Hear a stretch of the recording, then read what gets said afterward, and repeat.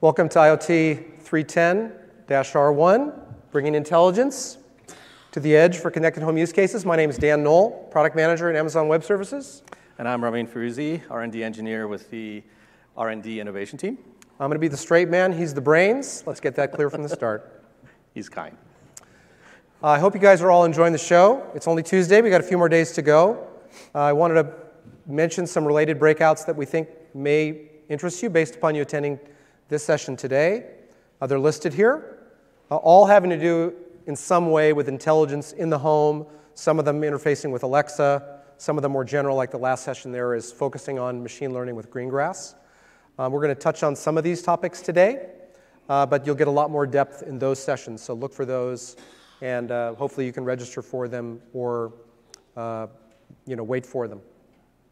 Also, we have a nice kind of open space in not only here in Hall C in this room for IoT, but in the ARIA, we have the AI, ML, IoT, and Robotics Networking Lounge. A lot of interesting stuff there. So if you haven't been to the ARIA, take the shuttle over there. Find the Pinion Foyer, was down at the first level. There's a nice setup there. Today's obviously the end of Tuesday, but it'll be open all day tomorrow, most of the day on Thursday, and the connected home demo at stand 225 in the ARIA also, same time as above, is we think you'll find interesting, basically aligned with the same theme as we're going to talk about today.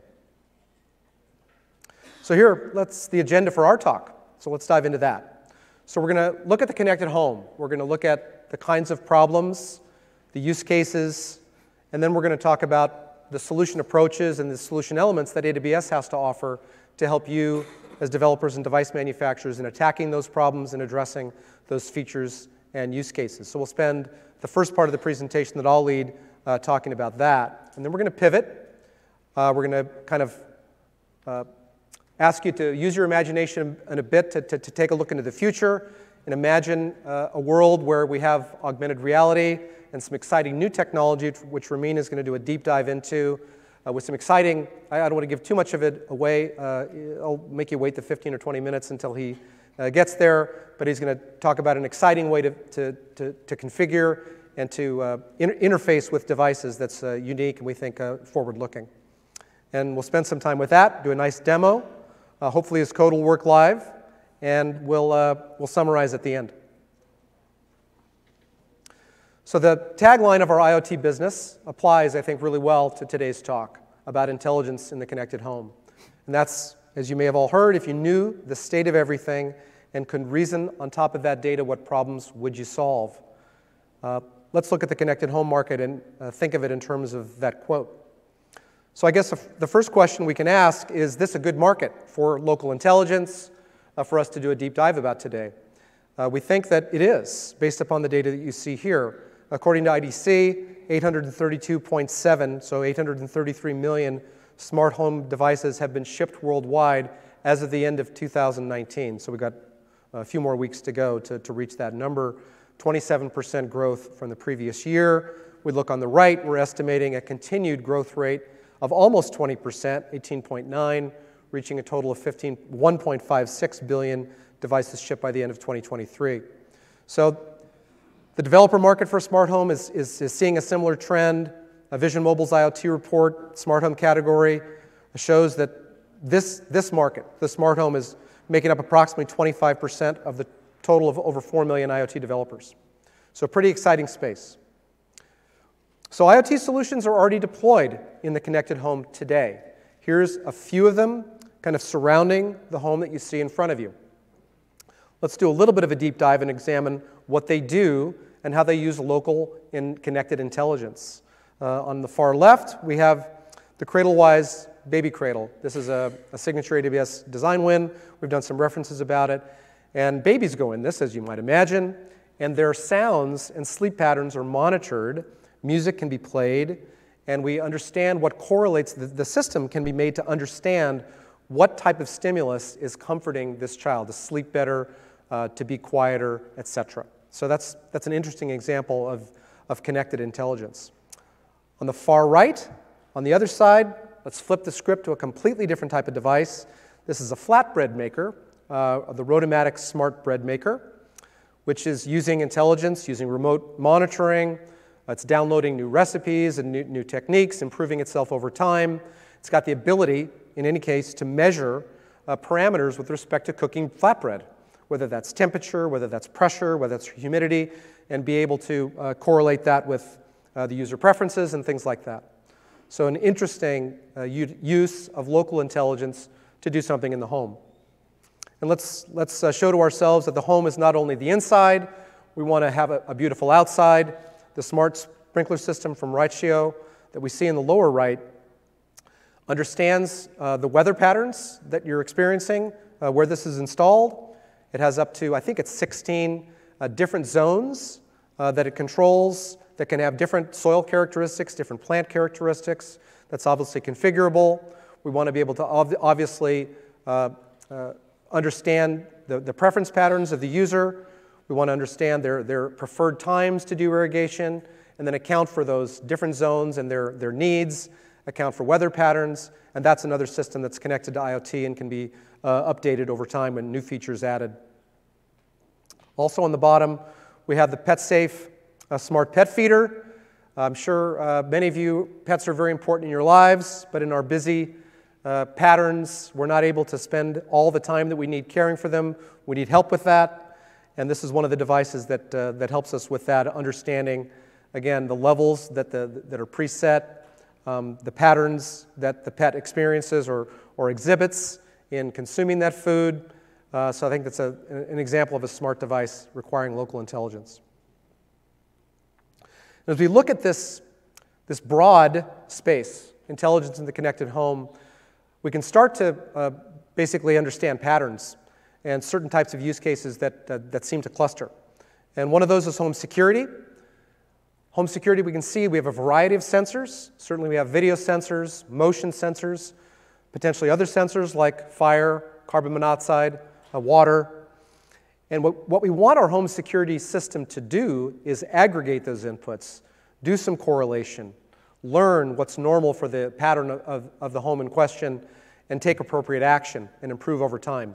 So I think that home security is a really exciting example of intelligent home and the use cases around that. Smart appliances, we started to talk about. Of course, we have lots of appliances in our home. We have appliances that cook, appliances that clean. We have, of course, our entertainment systems, which we think of as appliances as well. In any case, it's this kind of triad of sense, learn, act. And there's lots of patterns. There's interactions between devices. There's updates over the cloud.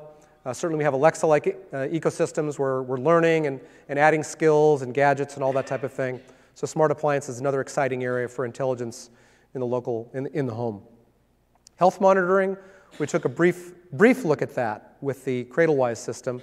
But of course, there's many examples of health monitoring that I think are going to be interesting in the home.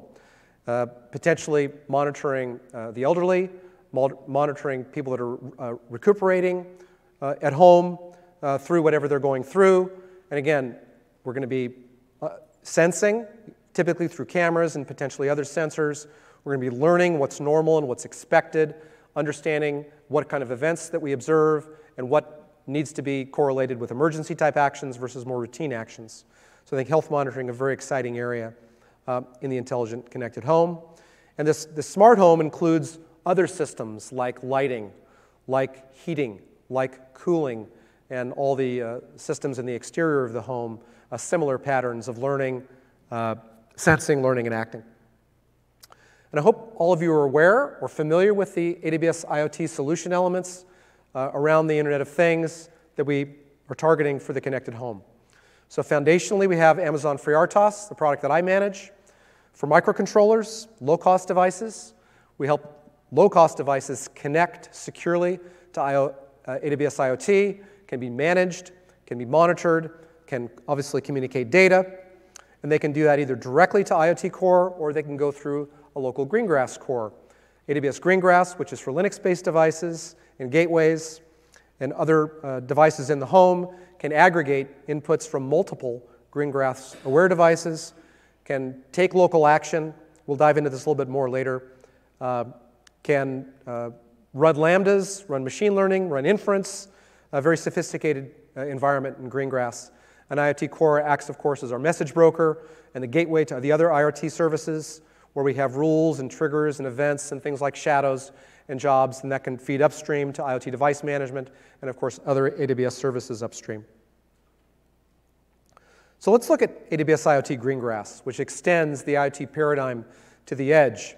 As you can see, a lot of bullets here, so a rich environment with lots of capability. We start with local messages and triggers, to local actions, data and state sync, security, and on. But basically, Greengrass can embed local Lambda compute, local messaging, device shadows for device and state synchronization, as well as security of communications and connected devices. This is effectively a software runtime that can be embedded in devices and allows you to have Lambdas inside those devices. So you're bringing the cloud computing paradigm into the edge, and in this case, into the home. You have the flexibility in the compute, events, triggers, shadow-based actions, etc. And it can run successfully without being connected to the internet at large, which we'll talk about in a minute. Again, over-the-air updates available so that I can not only introduce new features over time, but do normal type of maintenance. A security vulnerability can address those issues as they emerge over time. This is a little more detail about Greengrass. Again, local resource access, which we talked about with Lambdas. Machine learning inference is available with AWS Greengrass. And on the right here, we have this kind of virtuous cycle where data is collected and sensed locally. It goes upstream to IoT Core. I can take some actions there. I can move that upstream to analytics and other services, aggregation, enrichment, etc. Cycle down to even machine learning models, databases, all types of other upstream services that I can use. And of course, the whole goal is to feed back intelligence to the devices, to update them, to cause actions to occur locally, etc. In Amazon FreeRTOS, the product I manage, of course, powers IoT endpoints, which are smaller, less expensive, based on microcontrollers.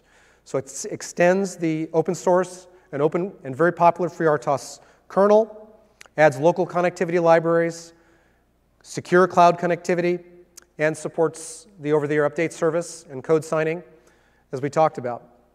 And although Greengrass, it's very easy to see that Greengrass can participate in local intelligence by taking actions with Lambdas locally, running machine learning inference, doing all kinds of things that represent our notion of intelligence.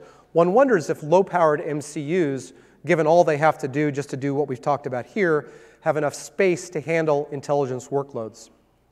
So let's revisit that. MCUs are reaching, in some cases, gigahertz speeds. Of course, microcontrollers span the entire range of both the clock speed and memory that our silicon partners market to different market segments. As much as gigahertz speeds are being reached today by microcontrollers, as ARM announced at ARM TechCon earlier this year.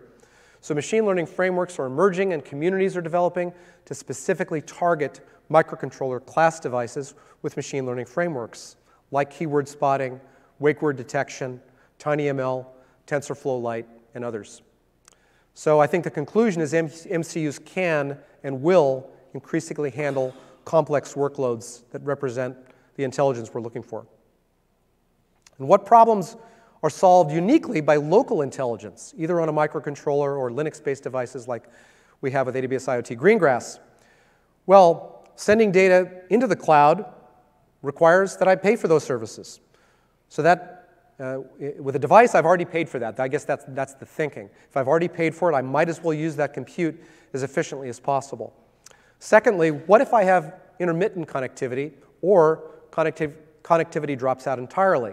If we think about the connected home, many use cases need to continue unimpaired even when connectivity to the internet backbone is broken.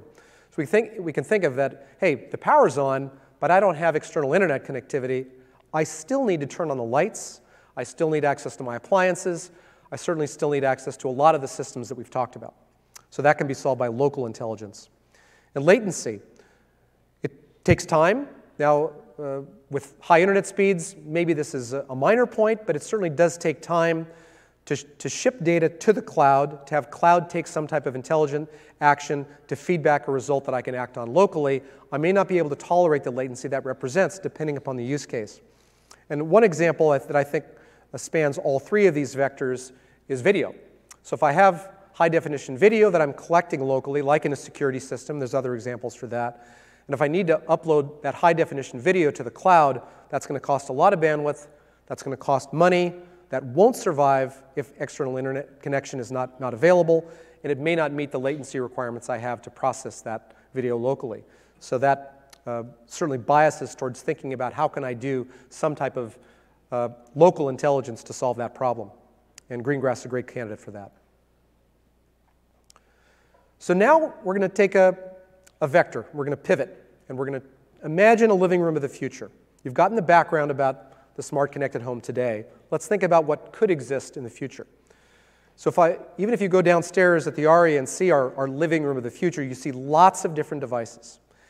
And you can be sure that every one of those devices has a unique interface, maybe even a local smartphone app that help me interact with it, every one of which is different. Every device has its own workflow. There's a lack of uniform personalization, lack of consistent accessibility. I assert that we can do better. And with that, I'm going to turn it over to my colleague Ramin to dive deep. Can you hear me? Right. My name is Ramin, and as I said, I'm an R&D engineer with the R&D innovation team. And one of the missions of our team, we're about 40 people spread across the US and South America, is to go to customers and find problems that are hard and sort of help them over the hump and get them to think a little bit forward. And so one of the things we keep encountering is the issue with you need a special app for a device, for a connected device. And if any of you folks own smart home devices, you know that you go get a device and you bring it in and you have to go install the app, and then that app has to be paired and get on going. Well, now you need 5 apps for 5 devices. You need 10, 15. So scaling these up becomes an issue after a while. You've got different devices, different apps. Alexa has helped that to a large extent because it's giving you a universal sort of a voice control interface. But there's a lot of stuff that you can't do through voice that is cumbersome. So everybody still has their app that they communicate. So we started thinking about what could be a solution to that. What could be a good way to get around the one app, one device sort of scaling issue. And this is, let me go back. And this is what we came up with, was the idea that you can have an interesting, different interface for all the devices in your home. And so if you can sort of visualize with us, if you had augmented reality is a cool tech that's out there now for you, mainly being used for games. But if you had a way to visualize and control IoT devices through a portal, basically, either goggles or you're holding up your phone, and you're seeing this invisible layer of data that's going around, then that single app, if it could visualize and control all of those devices, I think it would be pretty powerful because it allows you to basically do one very important thing, which is to get rid of all the buttons. All of our devices currently have knobs, buttons, sliders, if you think, handles that open.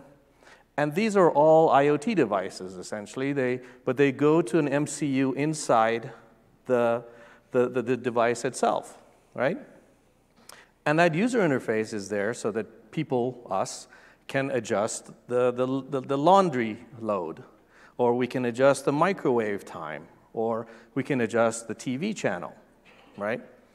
Or we can look at the state of things out there. How are our sprinkler systems doing? So we think that having a virtual interface to these devices is pretty powerful because it gives you a bunch of things. It lets you have a software-defined interface, which means now you can rev how your device behaves by software, with software updates. Very simple. It also allows you to essentially have headless devices. Your microwave oven really doesn't need those buttons and panels if you had a way to control it, either through voice or through an app, right? So the cost, the bill of material cost of designing and implementing and manufacturing all of those user interface elements could go away. Essentially, everything could become a headless device, right? So this is one way to visualize that data, we think. So the solution we came up with, we're calling it AR-IoT. Figure out how to pronounce it. We call it AR-IoT, but A-Riot could be it. It's basically an augmented reality interface for IoT devices. And what's different about it is that the idea there is instead of hard-coding the communication mechanism to the devices into the app, which is part of the problem. I've been doing connected devices for more than a decade, and every time there's a new device, you need to figure out the communication protocol. You need to figure out what the UI is going to look like, how to interact with it, all that other stuff. Well, if you can abstract that communication interface and really simplify it, you can do some really powerful things. Now, if you have a single phone, let's say, that's going around trying to show you the interface, it needs a way to discover that app, that device, in 3D space, right? It needs to know that the refrigerator is over here. And then it needs to put the interface there, right? So if I'm moving around and I go back to it, the interface will be there. So you have to have a way to discover what's around you. And there's a number of different ways to do that, and we'll show you one of them. But this is going to be an interesting problem going forward because you're going to need a way for these devices to be discoverable, so you can find out where they are in physical space. So let's look at the architecture that we're proposing.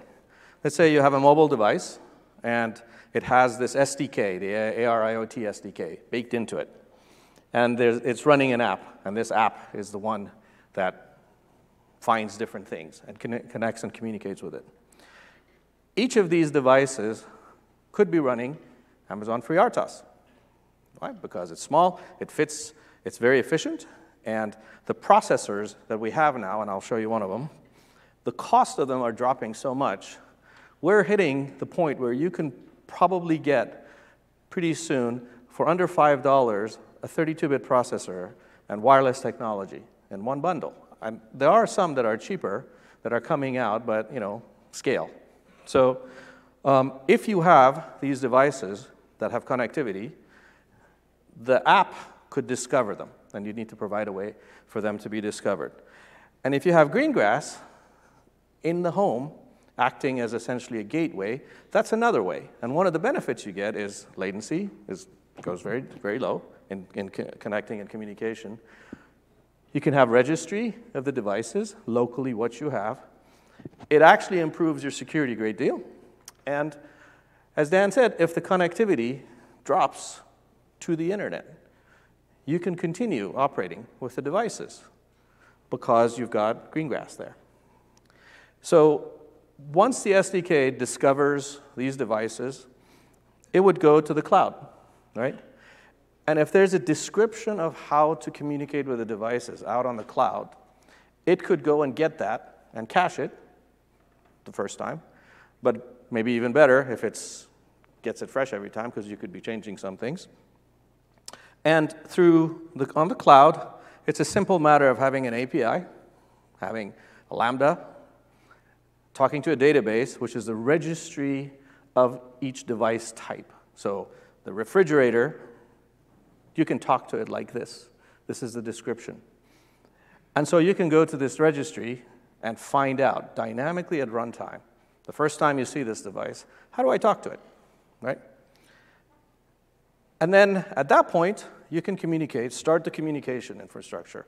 If the device is sending the data live to IoT Core, the app can go talk to IoT Core, connect the two together, and you're good to go, right?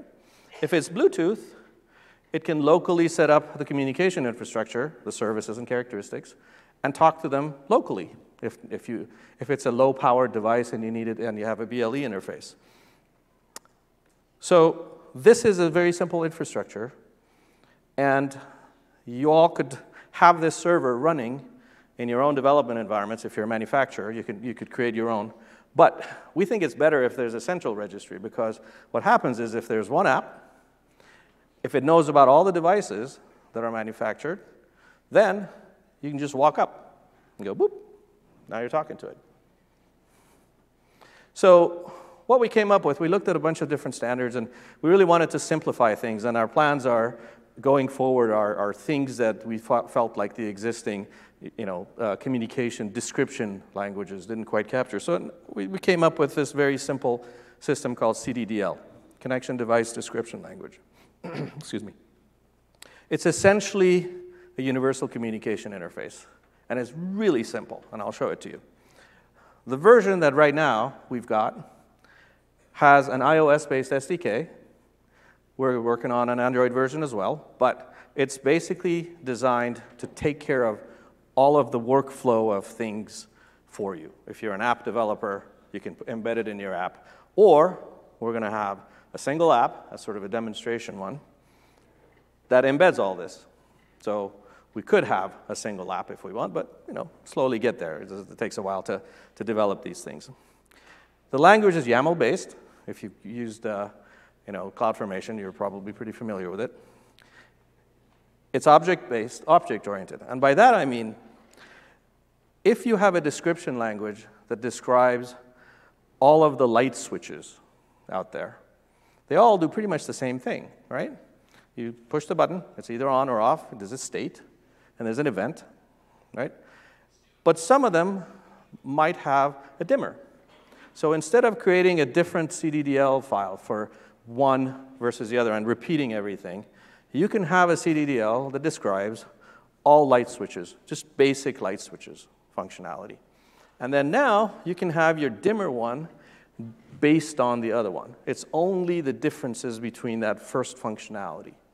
And eventually you should be able to compose multiple ones. If you have a complex device, you can say, I wanted to have a slider behavior, and I wanted to have a push button behavior, and I wanted to have this kind of thing.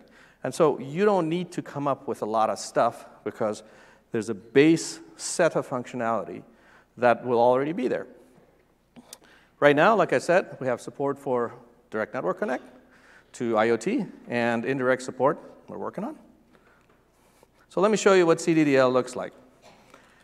This is an example of a base specification for a push-button device. Oop, I think I skipped past one. Let me go back. There we go. So there's a section in it that covers metadata. This is basically the name of the device.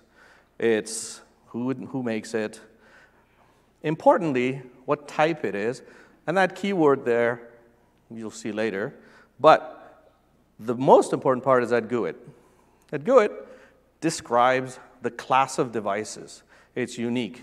And the reason it's important is because when you're looking for a device and scanning, if it broadcasts that GUID, now the app can tell, hey, this is this kind of device. And it can go in and get the CDDL, which then tells it, here's how you talk to this class of devices. And the rest of it is basically for discovery. You don't need to provide that, but search engines and things like that. So in this case, this is a push button. And it talks MQTT, which is what AWS IoT supports natively. So very simply, we say, here's the MQTT. The data that's coming from this push button is in the form of a JSON packet. Now that's slightly different than what we're all used to. We define a single attribute to have a single value going into MQTT, usually. So in this case, we want to universalize it. So the value is actually a JSON packet, and I'll show you an example, which basically says, here's this kind of device, and here's this kind of value, right? And so the JSON path that you see listed there is basically telling it, hey, if you want the value, if you want the state of the button, go look for the state key. It's really simple. So if you want to make your own push button, one of the things you need to do is you would create this small file, which is based on all classes of push buttons. and you give it the GUID for your specific kind of it. Now, in the MQTT section, those of you who are familiar with it, it has basically a key value, which is the topic. And so you need to know what that is to go in and connect the front end to the back end, to the device. And the last one didn't have it because it's the base class. This one does. So this one specifically, for example, this is how you can talk to it. And at that topic, we expect a little JSON packet every time the data changes, going both ways. So in this case, oops, I'm skipping too quickly. This is the topic. So let me give you a demo, and hopefully it'll work. So here, we have a little construct. It's a little turn knob. This is an ESP32, which some of you might be familiar with. This is made by Espressif. It's got a Tensilica core with both Bluetooth and Wi-Fi. And this has shielding on it. So this little section of it, this is a little dev kit. This runs FreeRTOS natively. And it has a lot of goodies for development like USB and things like that. But it has lots of I/O. This is the dev version. And this could be a production version. And this is as small as you can get, right? And this is the PCB. The actual one is in there. You're going to need to put a little bit of shielding around it, but you can operate this on a battery if you want, on a small battery this size. So things are getting small. This is a full 32-bit processor with Wi-Fi and Bluetooth with BLE. So think about it. Small. And cost-wise, right now, I'm not sure lately what the bulk price is, but it's definitely under $10. And I think pretty soon it's going to drop to $5 or below, which means that your BOM cost is basically some passive parts and one of these, and you're good to go. You can connection enable your device, your appliance, with relatively little BOM cost. So this thing is that, with a little enclosure for shielding, and basically this knob. There's also a little QR code on it. Now, this is where identification comes in. If you recall, I told you, we need a way to be able to identify devices. There are a bunch of different ways to do it. One is visual. Machine learning and computer vision is now powerful enough, and they run on the phones and soon goggles. So you can try to discern what an item is from the shape of it. That's one way. Not foolproof. If you have two of them, you need to disambiguate between them. You know, if you have two light switches. Video is another way. So coming, still not quite there yet. Moving things around. You can say match this video, and then machine learning, same issues. BLE, you can have BLE broadcast. These things, if it has BLE, could broadcast that GUID that I showed you. And if something comes near it, you can find where it is and, boom, place it. Now, the thing is that in augmented reality world, you need to sort of place the thing, the virtual stuff, in 3D space. So you have to have sort of a scanning technology that gives you X, Y, and Z space, so you can place the thing that is on top of it. Otherwise, it looks kind of weird. With some of these AR glasses that we played with, you can stick them on the wall, because they do wall and surface detection. That's as far as they've gotten.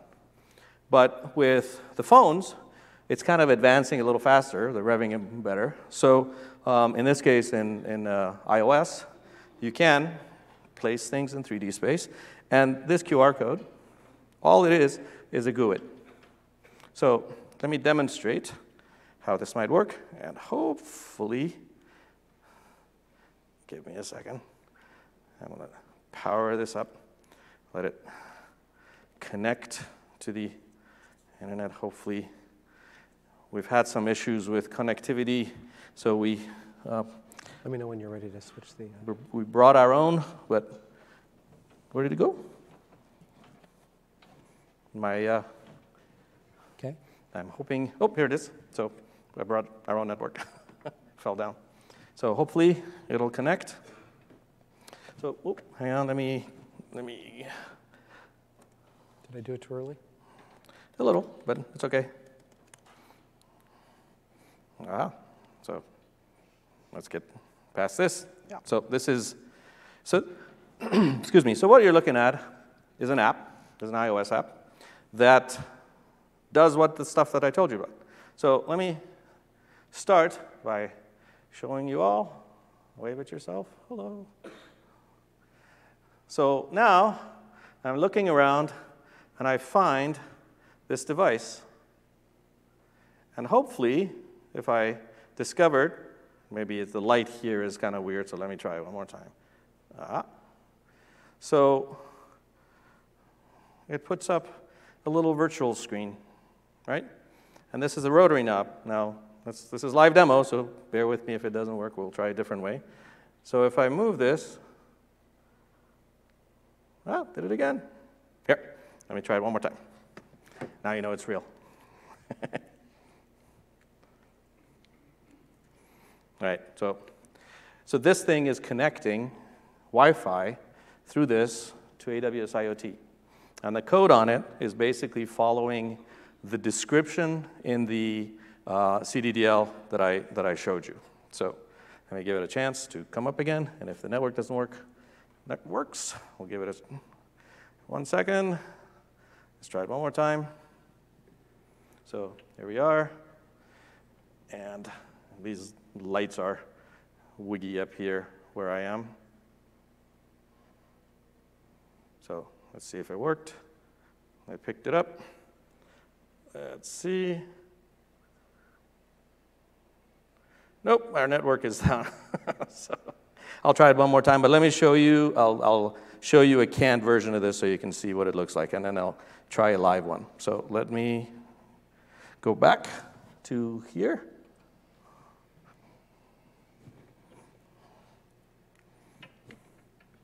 So if I want to run it, do I just?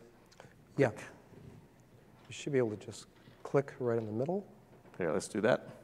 And while you're looking at it, I'll see what's going on with this one.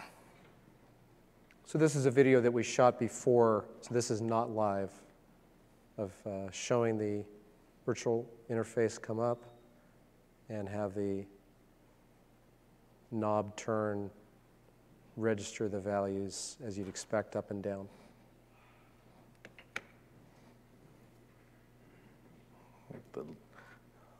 The rule of live demos strikes.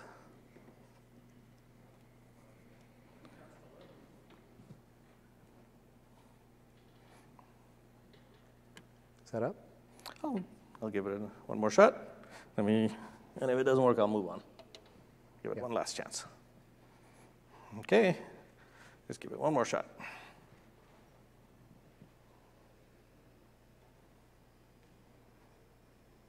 Pick it up. Give it a chance. Oh, I put it up there. Okay, here, let me make sure it, sometimes with lights and stuff, it messes it up. So I'll do one last live test here. Let's see. There we go.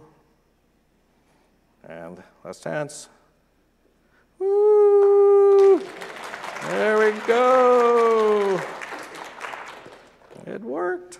So as you can see, this is an AR interface to a physical device. And I didn't have to use this knob, but for the sake of this illustration, it's an easier way to show you this. So this is basically, think of this as a virtual interface to physical world, essentially. And it works in real time. So let me go back to the presentation. Actually, no, I'm sorry. I'm going to go back to my computer. I have more goodies to show you. Want to show the code? Yeah. Yeah, I'm missing a whole bunch of good stuff to show you. So let me show you a few things about how all of this works. So the device, as I mentioned, has a GUID. The GUID is the identification of that class of device. And in this case, this is a rotary knob, right? And the device is programmed to basically transmit that GUID. And the reason for that is because if you have multiple devices and you're connected to the IoT system and you're broadcasting, right, you can have multiple devices sitting on the same topic, and this lets you disambiguate between them, which works really well. The value is what you put in the CDDL file. And the CDDL file looks like this.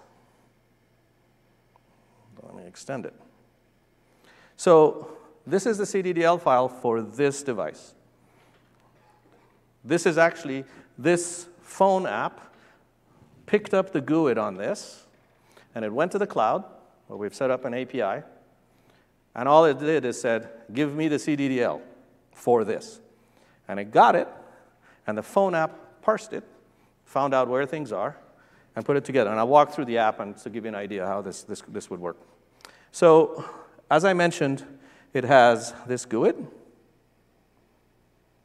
right? This is whatever you want it to be, as long as it doesn't conflict. This is the topic that it's going to, and here's the value. And this value is what we're getting in this packet, right? So once the device, the phone, I'll try to disambiguate too many devices.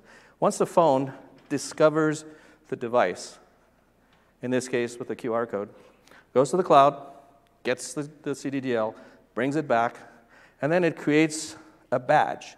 And so let me walk you through. Some of you are iOS developers. This is not super developer-y Swifty. You don't need to know. I'll explain how it works.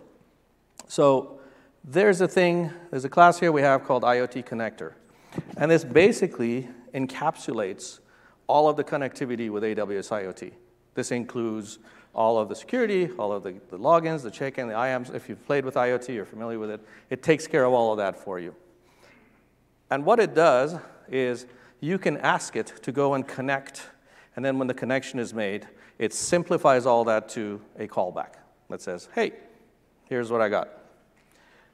We also have this thing called a device scanner, and I'll show you in this case.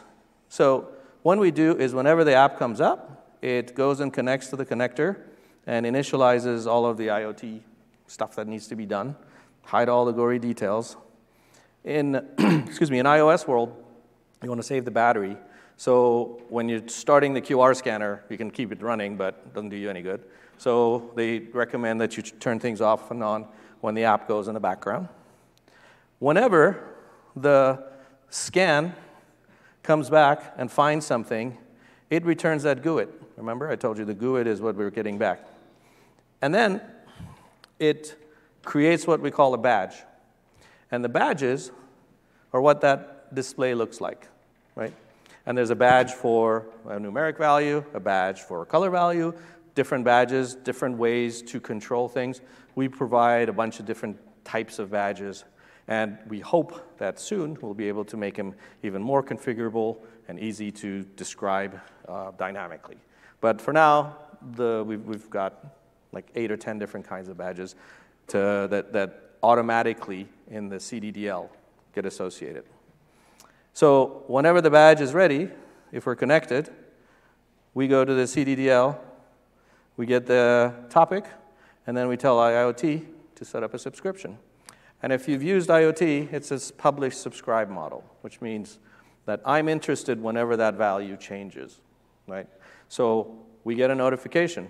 This thing, I'm turning the knob, and in real time, this thing is sending the value, that little JSON, to the AWS IoT system, and the phone is subscribed to that topic, so it automatically gets a notification, and now it can do something with it.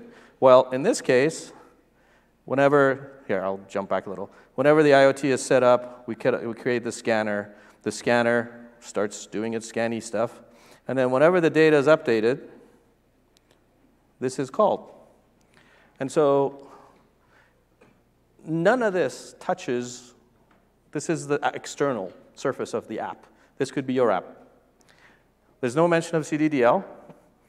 There's no mention of MQTT setups.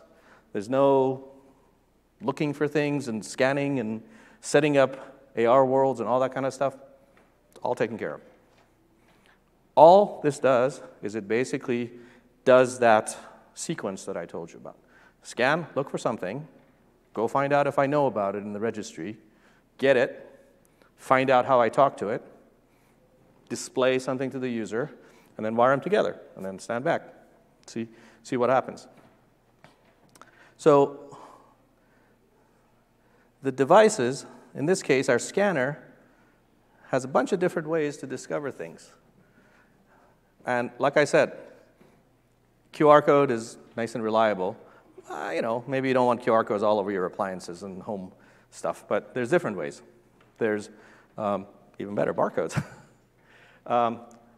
iBeacon or Eddystone are beacon technologies, and you can use that. But you need to have a way to find out and place in XYZ space. So the new BLE, if you guys are BLE geeks, AOA, AOD, doesn't make sense to anybody else, but it basically does micro-positioning of where things are. So in the near future, soon, it's in the standard, in the BLE spec, we'll be able to, from our phones, to exactly find out where something is. So that's a good, cool new technology. It's coming. The chipset manufacturers are actively working to embed it into their system. And as soon as that's set up, from the phones, that's a really good way to pinpoint something. Today, it's kind of vague. It's like, so, and then like I said, you can do image lookups, but it's kind of clunky. Today, it's going to get better. And the way it works is you have to give the system various pictures of what it's looking for. And then if it matches it through the camera, it goes, aha, I found this. Here's where it is. And a lot of the AR games use that, if you notice. And also, you might have noticed, a lot of them have QR codes on the ground, and there's a reason. They're very reliable right now. And the other one is video, which is you have to give it a video feed, and it tries to best match all that. That's even a little harder to control, but it's very early days. This just came out this year, some of this stuff. So we use the QR code, what I just showed you. The IoT connector is basically the mechanism that talks to the server, to the AWS IoT system, and gives you that endpoints to talk to, sets up all the configuration stuff that you need. And this is the CDDL identification mechanism. It takes care of all of the, I've got a CDDL, I've got a GUID, go get it for me, parse it, process it, tell me how to connect to this thing, and off you go. And the badge is, today, this is the first version of this. It's shaped like this. And if you recall, it has two little, our UI design person designed it so that you could put a little badge of the type of thing it is. It's a light. And then they put in the brand of the thing. And legal told us, you can't show brands. So I took them all out. There's an empty red dot on the top of it. And the reason is because we were told not to show brands. But in a full production, you can say, this is the Bose versus the Sonos speaker. You can put their brand on top of it. The manufacturer can put that stuff on top of it.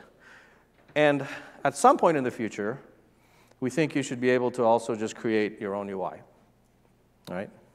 And have a way to define that so that dynamically, again, when you discover this device and you go to the cloud, you not only get how to talk to the device, but also what to show. And we're getting there. We're slowly moving that way right now.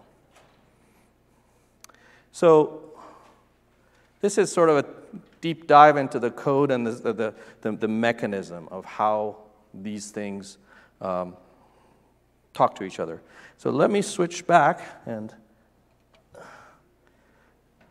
Whoop. Yeah, you can advance it. That's fine. One more. There we go. So what I showed you, or tried to show you, finally it worked, yay, was how to scan and identify these devices. And QR code currently is the most reliable, and it allows me to get XYZ coordinates. So today, it's a good way. I think going in the future, there's got to be a better way to identify physical devices. And so all of our brain power should focus, or some of us, should focus on how to identify objects visually and where they are in an XYZ space, because I think that's going to be one of the keys to make this very user-friendly.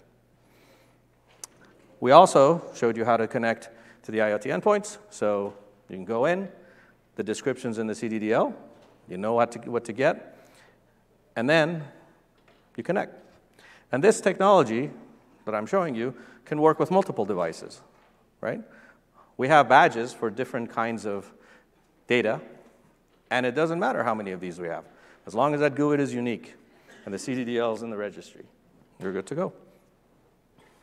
So this SDK wraps together all of how to identify nearby devices, how to go and get the CDDL data, how to set up the communications infrastructure, right? You don't have to deal with any of that.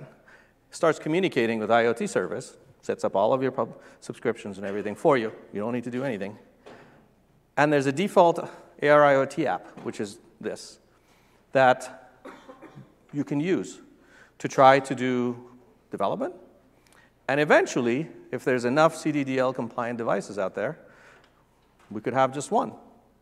But it'll be one that, talks to your device and does the things that you want it to do. But now, imagine, you don't have to develop a custom iOS and Android app anymore, because you can use this. And you can do all kinds of other things with it as time goes on, because one device, one app could talk to multiple devices.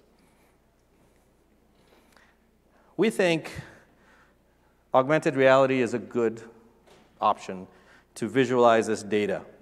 Think of it as an invisible layer of data that's flowing through the home, and things are talking to the cloud, and things are talking to each other. And AR is a good way to visualize that, to let people see it. Hold up their phone. It's that. I want to turn the light down. Put the phone down, go back to reality. There's no knobs and blinking lights and interfaces or anything. You don't need any of that. One of the advantages that Greengrass provides, like I said, is low latency. So if the application requires very fast throughput, if your specific application. Now, in the case of what I showed you, or in the case of a light, maybe you don't need to be super fast. It's okay. But maybe if it's your stove and you want to turn it off really fast, you don't want to wait to go to the cloud and come back. And Greengrass is really good for that. It also creates this class of what I'm calling headless devices. And I think this is where the UI is all in software. And the communication is all defined dynamically. And so this could be used in home, but my team works a lot with industrial, with enterprises, and there's a lot of interest in using it in industrial applications, so it goes beyond the home. And to summarize, I thank you, and I'm going to let my partner finish. Hope you guys enjoyed it. We wrapped up showing how Thank you. AWS has solution elements today, and we have some futuristic ideas about how solutions can emerge to help this class of problems around local intelligence in the home. We've seen a lot of interesting use cases. I think you can imagine even more interesting use cases. That living room of the future, boy, I can take kicking back to a whole new level. If I can just identify, control. Anyway, I can imagine all kinds of interesting use cases there. And we're looking forward to seeing not only what we're going to develop over time, but what you all will develop over time with this kind of technology. So with that, we have a few minutes left and time for questions. I'll put up the standard IoT training and certification slide, but if anybody has questions, please go to the mics, and we'll be happy to take your questions. I'll just shout out. Okay. So is the iPhone app, is that a thing with CERT in this case? Yes. So the question is the iPhone app with certs? Yeah, is it an IoT thing like a device? Oh, the app itself is not a thing, but it has the certs to talk to. It needs it. It's a client that talks to the IoT service. So in itself, the app itself currently isn't. It's an SDK client that talks to the AWS IoT service. Does that make sense? So I didn't The hear you. devices are typically things defined in the IoT service, because you can then do things like communicate with them and update them and do firmware updates and things like that. Phones are locked in. Apple allows you to do firmware updates only or apps updates only. So it doesn't make much sense to make it be a thing itself. But it's a client. Yes. So I didn't hear any mention of security, defending the house from malicious devices or defending the house from malicious phones participating in the network. What about authentic? I mean, starts with identity, but then you have to authenticate and authorize. Nope, great question. Authentication and security, big, really big. So one of the things that you're going to want to do today, it's hard to do, is to dynamically establish communication with a device, exchange credentials to make sure they're who they say they are, and do authorization. Those steps you still need to do. But that's a subject of our group doing more things. As I said, this is technology. We do really sort of cutting-edge new stuff to move the ball forward. And so that problem itself is one of those that today, right now, there's not a good, easy solution. So we're working on technology to do dynamic exchange of security information in a secure fashion with these kinds of devices. And it's getting easier because now they have more and more secure enclave chips. So you can do a lot of stuff in terms of key rotation and getting to make sure that they're talking to the right entity. But you have to have the phone able to dynamically communicate and attach to those. And today, it's hard. So one of the things we're working on is to embed into the SDK, so you don't have to deal with any of this, this is all going to get taken care of, is to do exactly that. So the other problem, extended problem of that, is what if I have multiple phones? My wife has one, I have one. And I need to be able to, both of us need to talk to the same device. Well, it means that we need to have the cert exchange, all the key exchanges between two different phones, maybe three. My son has one. So that problem is even harder. But we're working on a solution for that as well. So at the dev level, nothing changes, right? It's all, you have one that you put on the device, and you can, again, with a secure enclave, takes care of all that. It hopefully will become as seamless as possible. And then on the IoT side, the SDK, just totally invisible. It'll take care of it for you. So that you can now, the idea is going forward is multiple phones talking to multiple devices, and nobody else, the authorization mechanism, is going to be there so that nobody else can cut in. And since they're all going through the AWS IoT service, it's end-to-end encryption all over the place.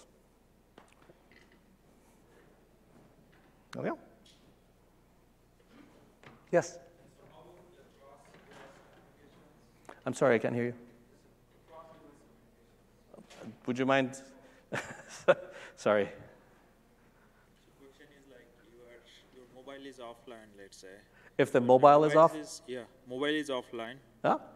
So is your devices, those devices are going to cross-communicate each other? Cross connectivity? Yeah. I'm not understanding the. No, I have two devices, two IoT devices. Okay. Can they communicate each other without? With each other? Yeah. In the future, they could, if they could scan and connect. But a lot of the devices, especially the low-powered ones, it depends on whether they can be central or peripheral. If they're doing BLE, if you're doing through Wi-Fi, they're on the same network. They could talk to each other if you don't have it. But that's kind of outside the scope of what we set out to do.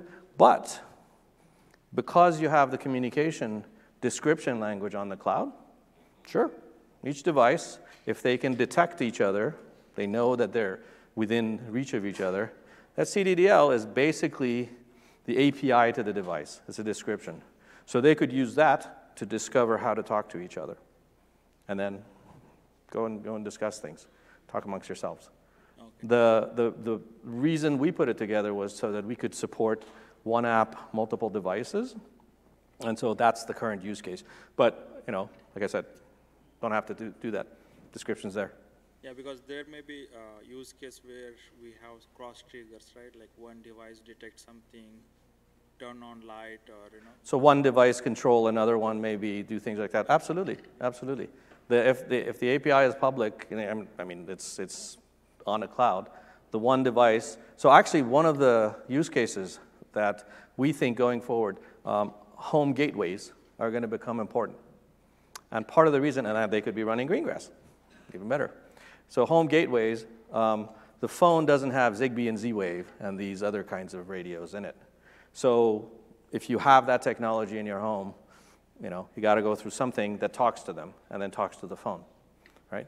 So a gateway would be necessary to talk to the local devices and then go to the cloud for whatever you want and then talk to your interface. So if you had a gateway that could do all the cross-connect and it could have cached versions of the CDDL, it could also orchestrate multiple ones of these devices. So you could say, you could go in and say, turn everything off, and it would know, the gateway would know that this, all that stuff. A lot of that information today actually already is in Alexa, if you have that.